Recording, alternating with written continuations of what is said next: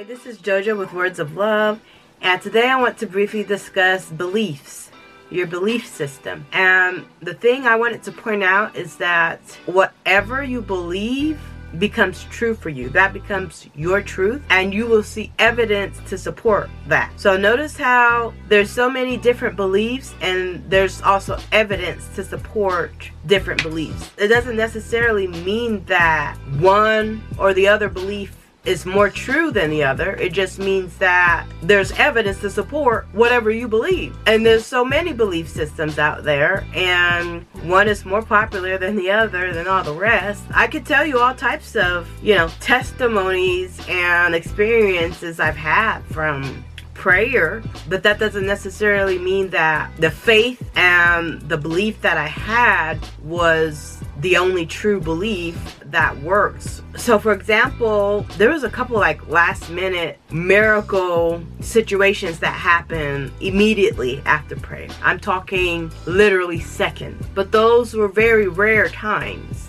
There are times where my prayers were never answered. Like for example, I'll share a couple miracle ones. So one day, me, my parents, and my brother were driving a 4-hour drive, okay? And it was at nighttime. And unfortunately, my parents had been drinking that night. And they decided to take a road trip for 4 hours in the mountains on the trip to see my grandparents. And I just knew that we wouldn't make it there. And at this time, I believe I was probably 13 years old, either 13 or 14. And I just knew we weren't going to make it there alive because they clearly were tipsy. They clearly had a little too much to drink for a road trip. So I prayed really hard for deliverance and that we be stopped by the police and turned around. Within seconds, we were pulled over by the police, and they turned my parents around and told them to go back home. That was a miracle for me, and it worked. It happened, and I was so grateful, forever grateful for that prayer.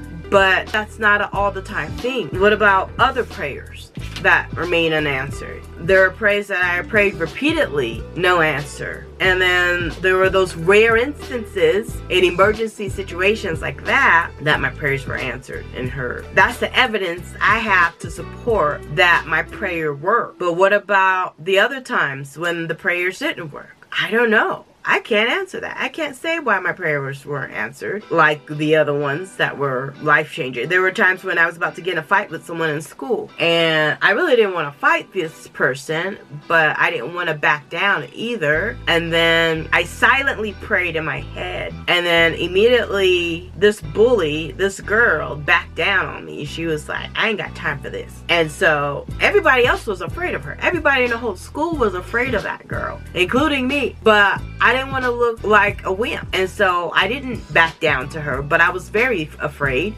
And I said a silent prayer, and immediately she backed down and said, I ain't got time for this. And after that, I got the respect of her friends and everybody else, but I was really terrified and scared, but my prayers were answered immediately.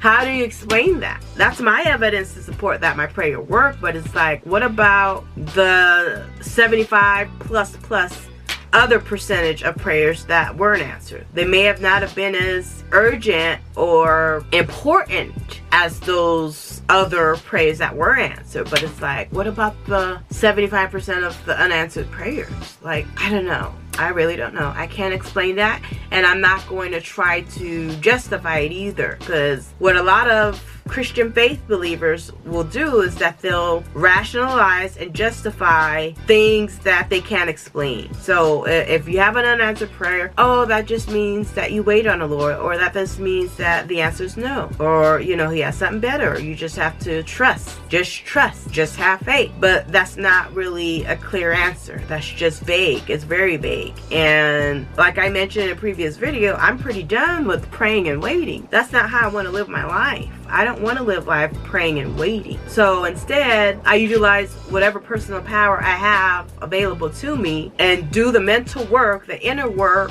in conjunction with any physical work I need to do to make things happen for myself, rather than to sit around and wait and pray. I feel like there's better ways to do things, and I like the concept of personal power, because I feel like for the most part, Christian faith, your power source is your faith, is from your Savior, and if you don't get the help you need, or if you remain in a powerless state, then you just have to rationalize and justify why it's not helping you. But I'd rather be in a more state of power and doing whatever I need to do on the inside, thinking thoughts that serve me, and utilizing my personal power, period, just to make sure things go the way I want it to go, rather than to sit and wait and pray. You see what I mean? Like I said, there's so many different beliefs, faiths, and religion. All the people that believe in their faith, it works for them, and they have all types of evidences to support why it works for them. And that's that. That's all I want to say, is that there's evidence to support your belief. So I feel like belief itself is a powerful thing, because there's power in your belief, period. It doesn't matter what you believe in, just the power and the strength of your belief, that makes it so much powerful. So if you believe that one book has all the answers,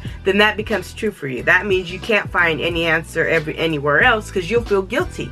You'll feel like you're sinning. You'll feel like it's demonic. Any other source of information is demonic, and that Satan is trying to keep you from staying on track. If you feel like one book has all the answers and you don't need to look anywhere else, and that anything else is demonic, anything that opposes what you believe is demonic, then that becomes true for you, and you should not look anywhere else or do any research, because that's your truth. And some people have that mindset, and they'll feel guilty if they deviate away from it. If you deviate from the construct that you've been taught all your life, it can make you feel guilty to deviate away from that, because there's nothing more comfortable than what you're used to. This is why I've always came back to Christianity after going to other sources of faith or information, because it was the most comfortable. Even though it was the most comfortable, there was just so many holes in it for me, and it just doesn't satisfy my thirst for knowledge, is what I'm saying. Whatever you believe, that becomes your truth. So your belief can either serve you or go against you. And when I say go against you, that means keep you limited, keep you where you are, basically, if that makes sense. Because I've had similar faiths throughout the years, and sometimes I felt elevated and sometimes I felt stuck. I'm always learning and growing, and so I encourage you to do the same. I just want to make the point that the power of your belief is strong, and it becomes truth for you, whatever you believe in, and you will find evidence to support that belief. So that's all for now. If you'd like to get in touch, please visit my website at wordsoflove.life. I thank you for watching. Have a blessed day.